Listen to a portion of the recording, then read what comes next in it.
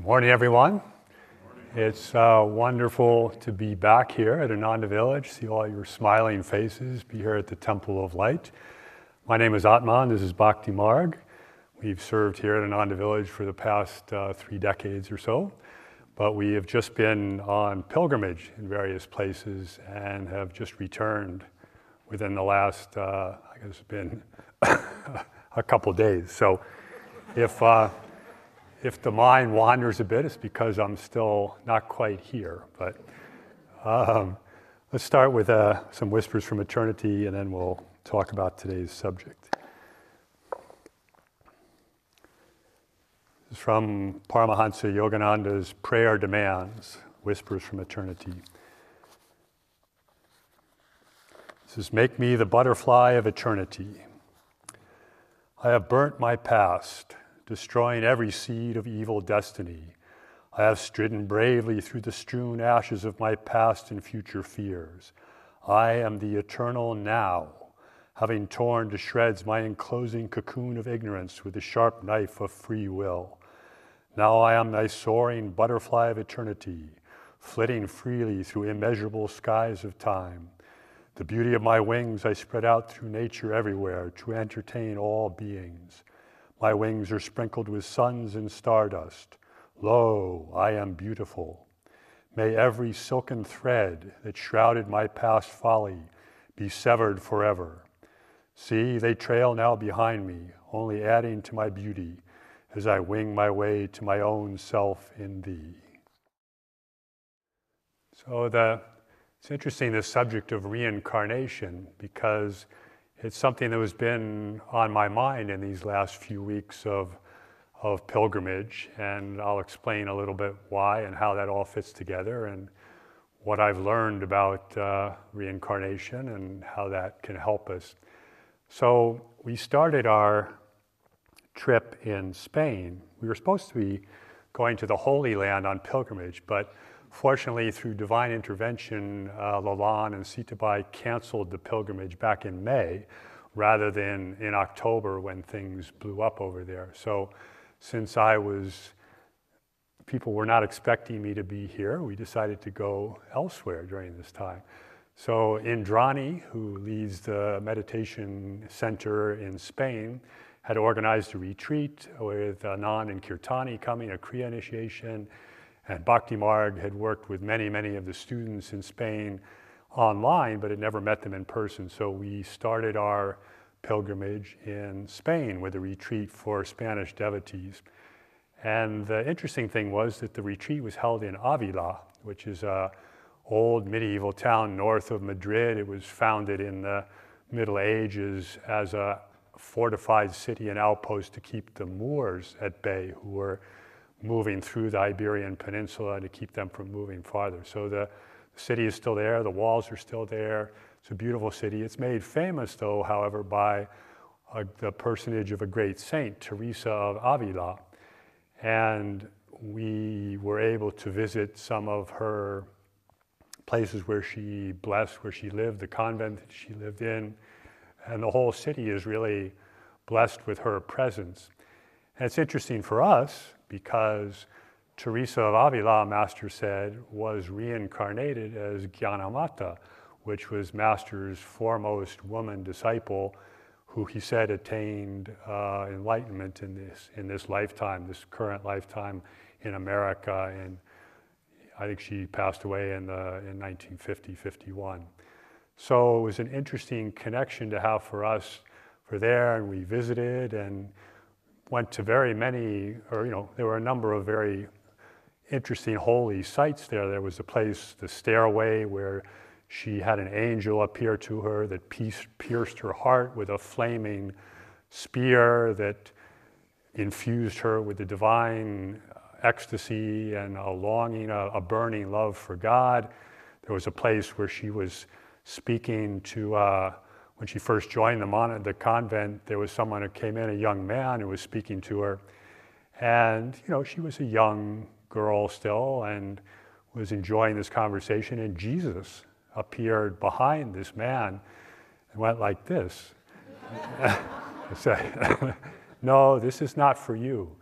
You're your connection is with me, your marriage. And so that spot's there. There was also the spot where through the power of her own divine realization and force, she was able to stop the invading French troops who had burned down the front part of the convent and were coming into the inner part and coming through this door. And Teresa just stood there and they saw her and they stopped. So it was a very holy place. The convent is still active. We were able to go to a Vesper service where the nuns who were there, they're cloistered Carmelite nuns.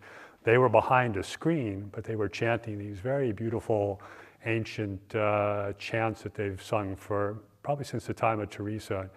Teresa was a very strong woman, a reformer. She brought back simplicity, inner communion, the contemplative prayer back into the Carmelite order.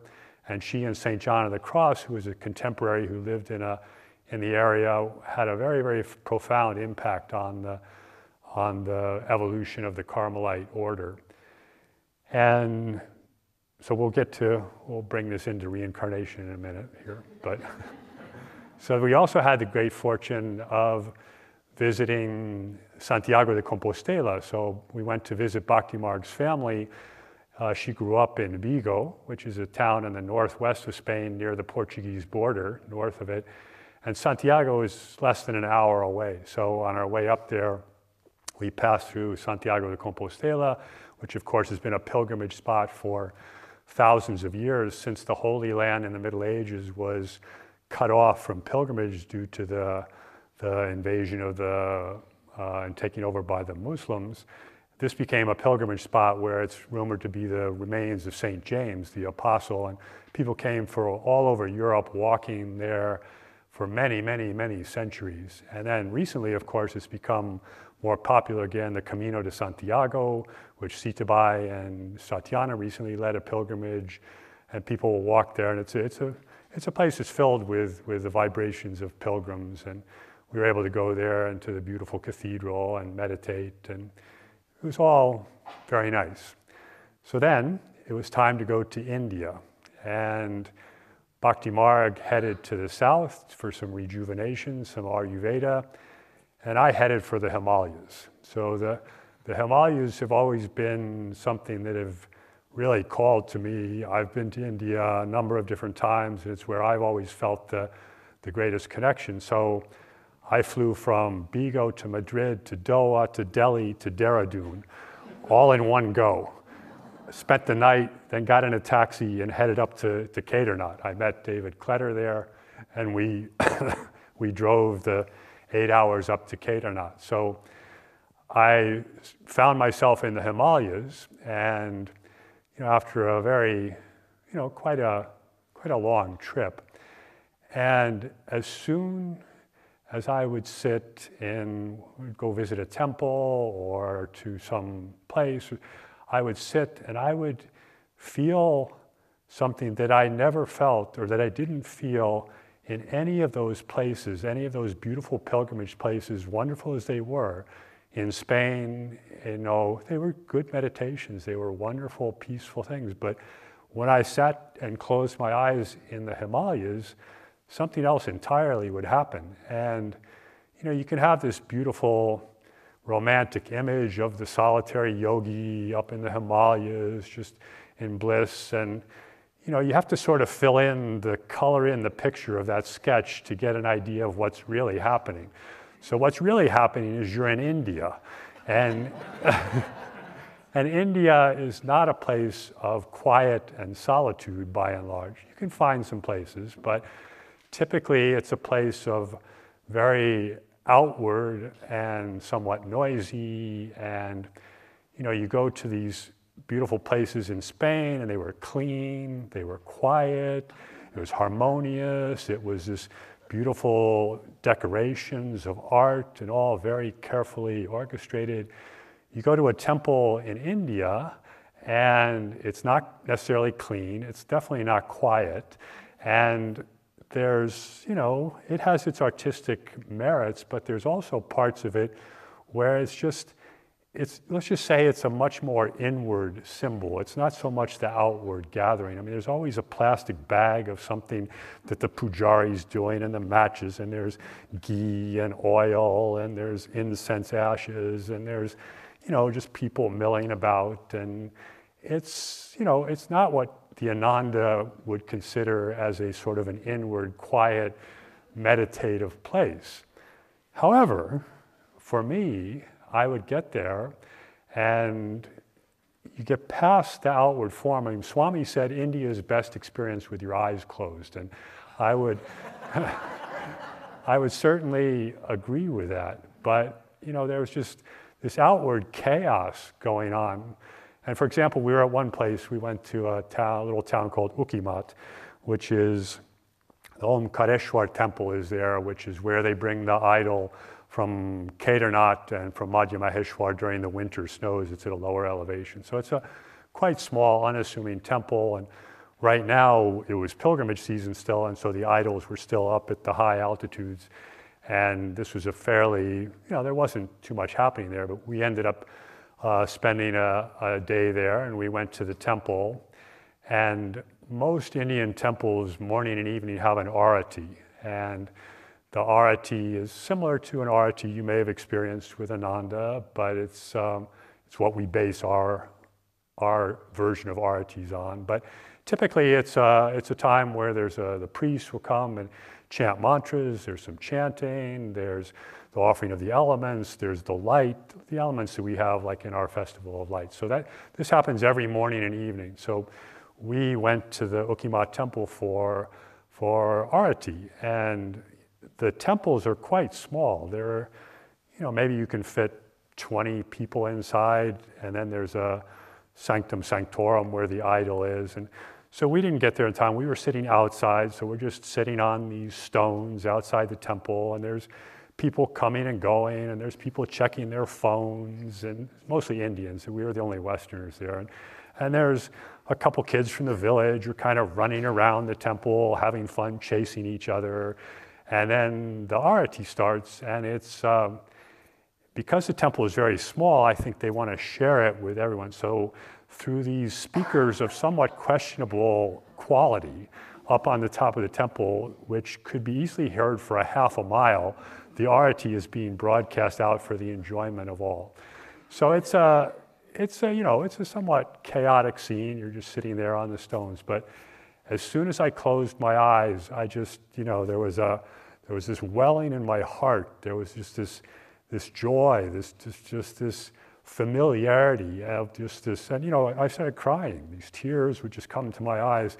I would just, sort of wash over me, these mantras. And every once in a while, you'd hear a mantra that we knew. The Gayatri mantra would be in there, or there'd be some song, some chants to Shiva that we had recognized would be part of all this. But mostly it was just this vibration, the only way I can describe it is just this ancient vibration.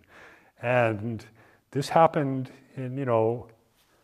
frequently to me. And so, the only thing that I can conclude in all this was that there was something in my past that, I didn't get taught this by Kriyananda or on this path. There was something in my past that resonated with what was going on there. And Master said that, there's our past lives plant seeds, especially our past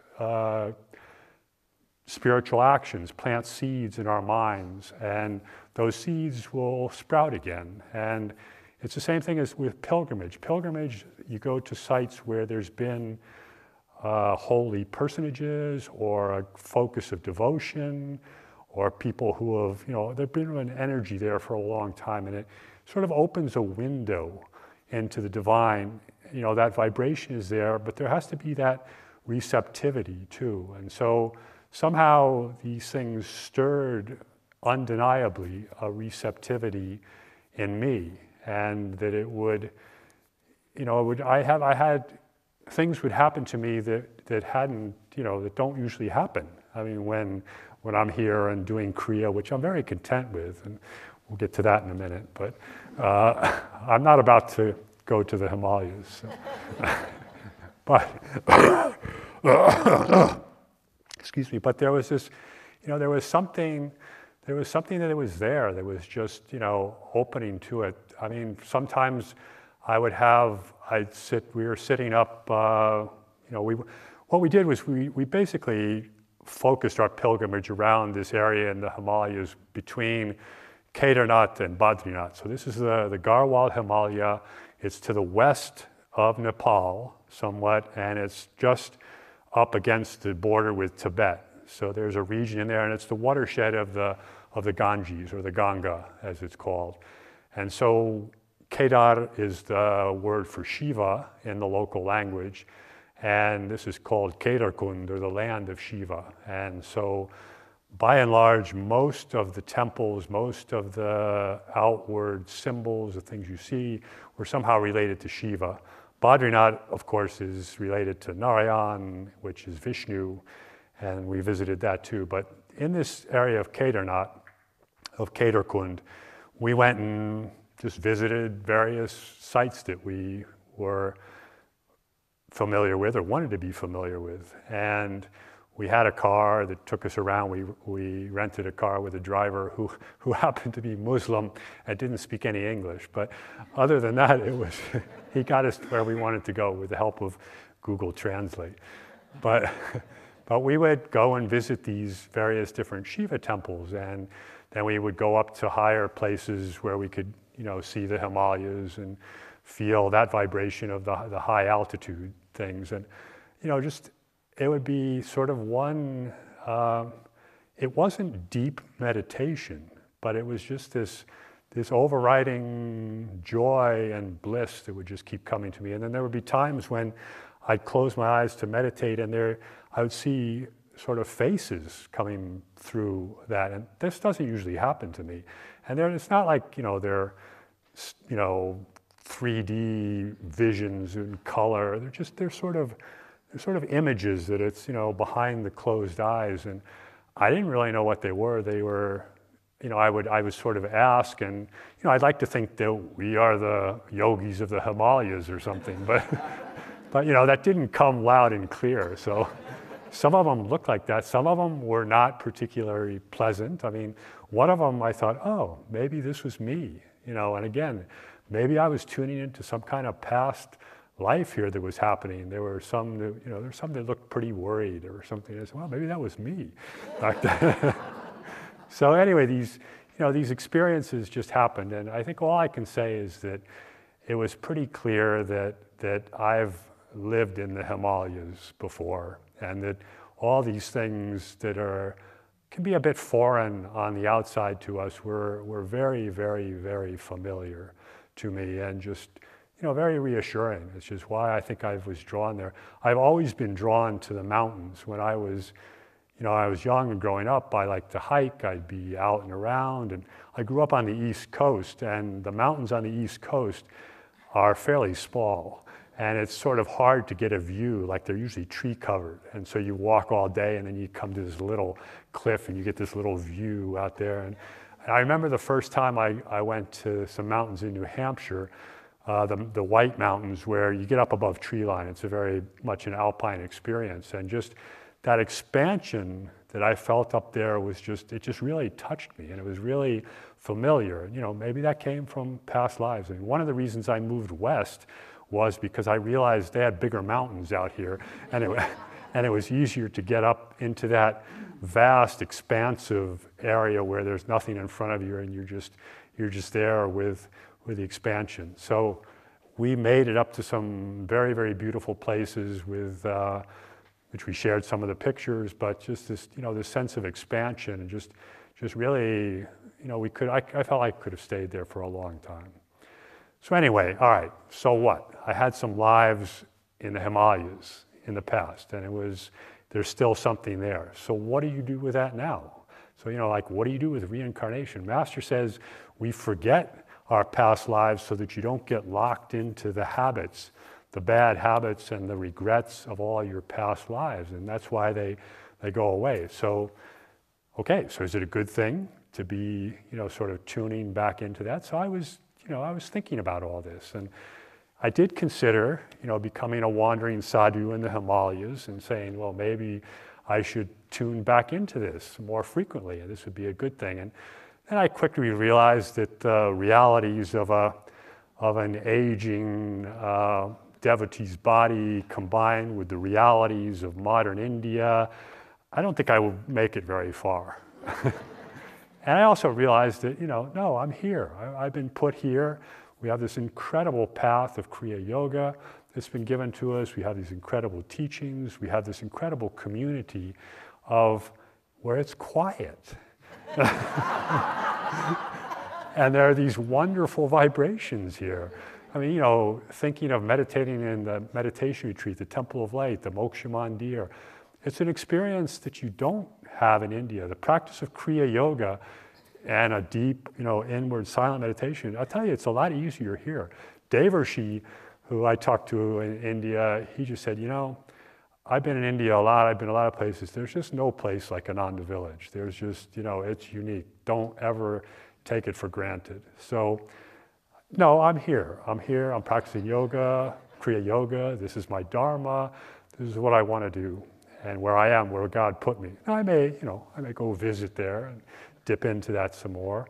But the other thing that came to me about from this, intuitive delving into past lives and the connection is that, something happens when you, on pilgrimage, something happens when you tune into these things. There's things are stirred up inside. And I think those of you who've been on pilgrimage can understand this, but it's, there's things that get rearranged, and it's hard to put into words, but I think it's generally positive. It just sort of shakes you a little bit out of your complacency. So that's one thing that was good.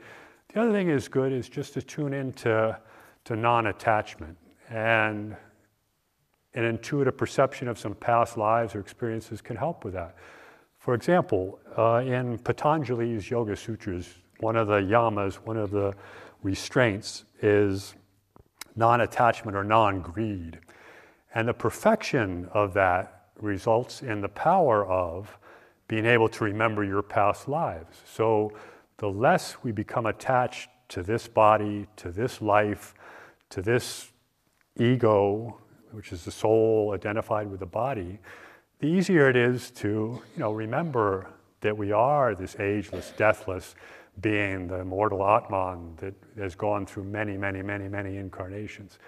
But I think you can reverse that too. If you start tuning into other incarnations or getting out of this one, that helps perfect non-attachment. So, tuning into these things, I think, can help make me, less attached to this life. I mean, who am I? Here am I, I'm playing out this role here at Ananda Village and doing this, but there was something else that happened. And, there were probably other thousands, millions of lifetimes that I haven't known about. And so I was, just tuning into that sense of non-attachment, of not being so focused on right here and now. Because when you expand and you think about that and you tune into those, like, all right, what was all that was going on? What was happening when I was in the Himalayas? Where was I? What was, it's just expands that horizon and gives you that sense of non-attachment to this life, this body, these problems that are happening right now, these issues. It just helps that go a little bit. And it really helps with a sense of timelessness. And this is all I was tuning into during this pilgrimage. We went to Badrinath, and outside of Badrinath, between Badrinath and Mana, is this cave where it was said that Bhrigu meditated. And Bhrigu is a sage that's mentioned in the Bhagavad Gita. He was the one who wrote the book of Bhrigu, and Swami wrote about this. He has a whole publication about it. He actually outlined people's lives that were going to live way into the future. And there are these readings of people in this book of Bhrigu that'll tell you things about your life and your past and your future. Swami had one of these readings. He found it very, very salient, very true to what it is. So this is Sage Bhrigu. So we went up to visit this very unassuming little cave that they've closed in, and there's a Swami there, and it's very much off the beaten path, which was nice because it was a place where it was quiet, and there weren't other people. We actually went with Sai Ganesh was leading a pilgrimage, which we happened to coincide with in Badrinath, and so we went up there with them. But we were talking to the Swami up there afterwards, and he just kind of casually mentioned, he said, yeah, this is where Brigu meditated, and we said, oh, really? How long was he here? He said, well, legend says that he meditated here for 10,000 years. It's like, whoa. That kind of expands your sense of time and what's going on. Half the Yuga cycle, Brigu was in this cave meditating. And it was an interesting experience. It was a beautiful, it was a little cave, but it was a beautiful experience, beautiful vibration. But it just gets you thinking a little bit. Also, that sense of timelessness came in, tuning into all the other things that have happened up in this region of the Himalayas. This has been a very focused place in Hindu mythology and in the writings, the epics. Parts of the Ramayana took place here. Of course, the Mahabharata, the Pandavas were all in this area. They went up there seeking out Shiva to get the weapons. They went there to do penance.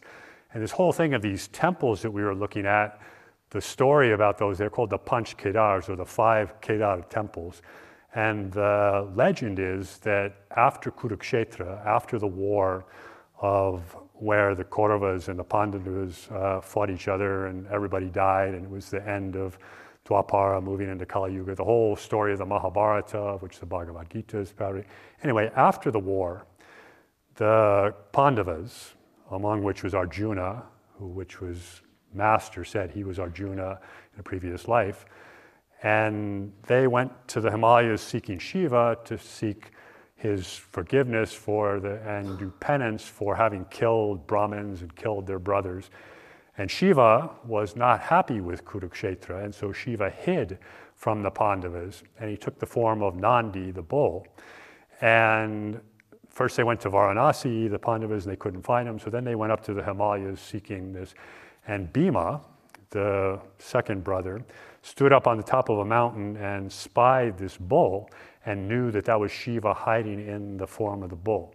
So then he went, there's various permutations of the story, but basically he went and they went after the bull, and then Shiva either hid or Bhima took the bull and it went into various pieces, but there were 5 pieces of the bull landed in 5 different areas, and the Pandavas built temples in each of those 5 different areas, one of which is Kedarnath, which is one of the major pilgrimage spots of Hinduism. There's 4 major ones up in this region. Kedarnath is one of them.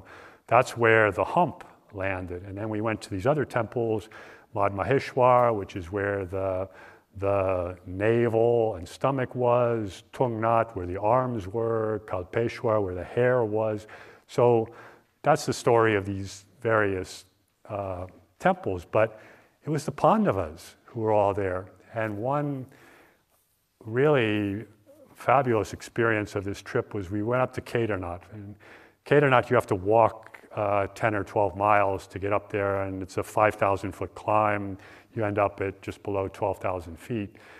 And it's a very, it's a very, very well-traveled pilgrimage route, and there's a very good trail. It's a stone paved trail. We thought we would be, in the Himalayan solitudes. Well, it was still pilgrimage season. Even though it was getting below freezing at night, it was snowing, it was raining, there were still thousands of people, literally. I mean, they limited supposedly to 13,000 pilgrims a day, but this was the start of Navaratna, and I'm sure there were more than that, because there was supposedly you're supposed to be registering as you go up there, and this line was about, half a kilometer long just to register, and David and I kind of looked at each other, and we just kind of went around the line, and I'm not sure how many other people did that, but there are thousands of people up there. And to get into the temple, you have to queue up, and then you get about 2 seconds through there, you bow and you're out, and they're just like moving people through. And we got up there and we saw this huge line, and we're going, oh my God, are we gonna stand in this line? And we decided, no, we're not. So we went around the back of the temple, sat down behind the temple, and meditated, had a wonderful, feeling up there. We went to the Arati. Again, they had this Arati where there's thousands of people in this square in front of the temple, and they're doing all this. And it went on for quite a long time, and we walked around the side of the temple, and David noticed that there were a couple of armed guards near this one place, and some people would come out, and sometimes people would go in. No one else was going in during the arati. So he said, come here. So we went over there, and we're trying to figure out what's going on. Nobody's speaking English. We're just sort of pushing our way in there. And David has this brilliant idea on Google Translate. He says, we are devotees from California. And he translated that into Hindi. And then he showed it to the guard. And the guard just kind of looked around and said, okay, wait. So we stood there for another, 10 or 15 minutes. And then all of a sudden he just says, okay, shoes here, go. And so we just jumped in the side of the temple. And we still have no idea what was going on. But inside this temple, which the front part, it's only about 400 square feet. There were only about 10 or 15 people in there. So we had the chance to actually stand in this temple. And not only that, we stood next to a person who was a local, who spoke English, and he started explaining all this. Meanwhile, the arati is still going on in the sanctum sanctorum, but we're just out there, and he said, see all these bas-reliefs? They were 5 foot high bas-reliefs all the way around. Those are all the Pandavas. There was Krishna. There were the 5 Pandavas. There was Draupadi. There was Kunti was there. And then the main thing, of course, is Shiva. But we looked up and we were standing right under Arjuna.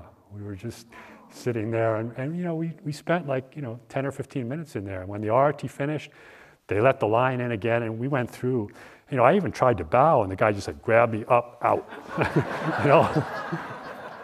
But it was a tremendous blessing because, and again, especially tuning into that timelessness of Arjuna being there, of our master was there. There have been people worshiping there for centuries. And similarly at Badrinath, the idol there looks like Babaji, and it's pretty much considered to be incarnation of Vishnu, which is Krishna, which is Babaji, and there's just this sense of our masters are here, and this is the Badri Narayan area where up at one of the lakes up there, as it's said to be, this is where Babaji is. And then there was, Nara and Narayana are these 2 brothers from ancient times. They are the guardians of Badrinath. Well, in the Mahabharata, it says Narayana is Krishna and Nara was Arjuna. There was our master again. And it said these were the guardians of Badrinath from many, many ages ago, and they meditated up there for 1,000 years. So, our master he's just there, timelessness. There's also, our master might have been Shankara, Adi Shankara. Swami tells the story in the biography of Yogananda. He also had it in conversations about Shankara meeting Babaji in Varanasi. And his Babaji's servant came to Shankara for a reading. The Shankara said, your karma is really, really clear. You're going to die tonight. And the servant went back to Babaji and said, this great astrologer says I'm going to die tonight. And Babaji says, you're not going to die tonight. You're under my protection. He goes back and tells Shankara. Shankara says, look, it's really clear. If you don't die tonight, I will take diksha, I will take initiation with your guru, with your master. And so Babaji protected his servant from this incredible lightning storm. He didn't die. Shankara went and took initiation in Kriya Yoga and took Babaji as his master. So this was a story that Yogananda told Swami. And Swami just sort of speculated, said, well, how is it that Yogananda knew so much about the life of Shankara? I've never seen this story anywhere. I've never seen, maybe he tuned in, but Swami speculated. He said, well, maybe Master was Shankara. And Shankara was so active in this area. This is where he's the one who reestablished the worship at Badrinath. He spent months at a time at Kedarnath. He established the Swami order. He established the Joshimat. He established the four monasteries to uphold Advaita Vedanta. All this he did in 32 years. But in reincarnation, that could have been Master. Could have been Master taking another role in all this. So it was, I'm out of time. So So to me it was, I hope I've conveyed some of the enthusiasm, some of the joy I felt doing this, but it's also to just what to take away from this. And for me, I think it's something that Yogananda said in the Essence of Self-Realization. He said, the lesson of reincarnation is non-attachment. It's going beyond the aversions and attractions of this world of the personality.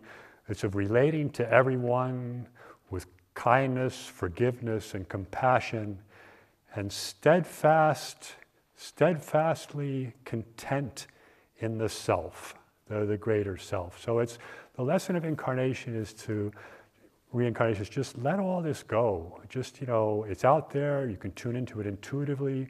I mean, rationally, you can't tune into this rationally. I mean, some guy meditating for 10,000 years in one cave. I mean, it's not a rational thing. So, intuitively, just let all that go. Just tune into that and just say, okay, I'm just the immortal soul inside. I just have to realize that flame of the divine, that immortal Atman, that glowing light is there. And all I have to do is let it shine forth, let it burn away all memories, all karmas, all things that I've gathered over the past, and just tune into that one inner self. Brave were the people who lived in these hills. Brave the great warriors who confronted the foe. To defend what is holy, to defend what is true. Our Lord on mankind did this duty bestow.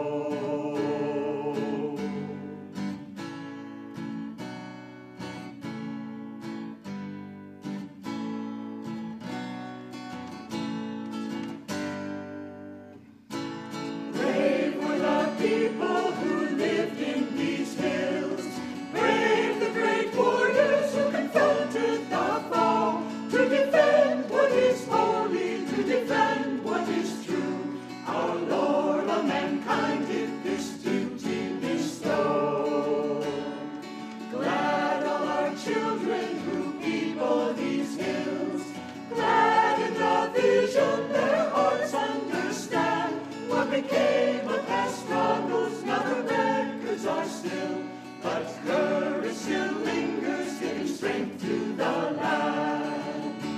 Men hunger for riches, for power, and for fame. By favor they think they will grow. The battles they fight, the victories they win, are never the victories they know. Men hunger for riches, for power, and for fame. By favor they think they will grow. The battles they fight, the victories they win, are never the victories they know.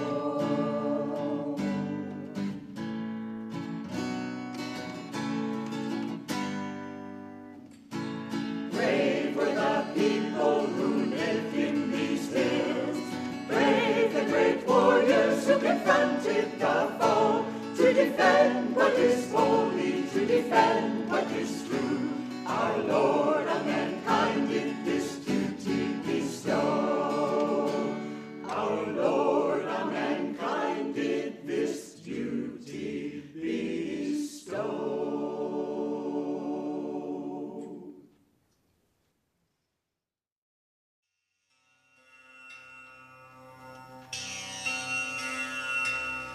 From the depths of slumber as I ascend the spiral stairway of wakefulness,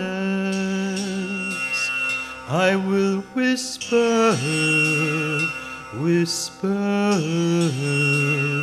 God, God, God. Thou art the food, and when I break my fast of nightly separation from thee, I will taste thee and mentally say, God, God, God. No matter where I go, the spotlight of my mind will ever keep turning on thee. And in the battle bin of activity, my silent war cry will be, God, God, God. When boisterous storms of trials shriek, and when worries howl at me, I will drown their noises, loudly chanting, God, God, God. When my mind weaves streams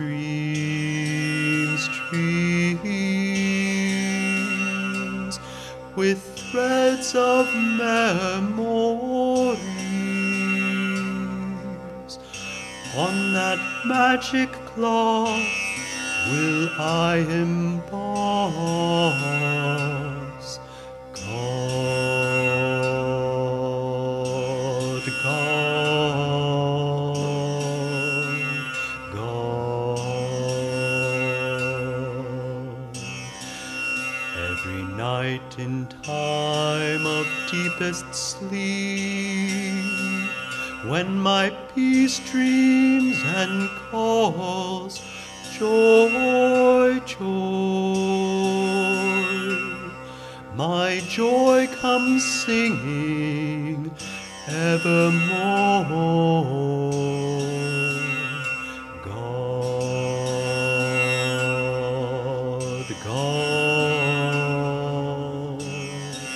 God.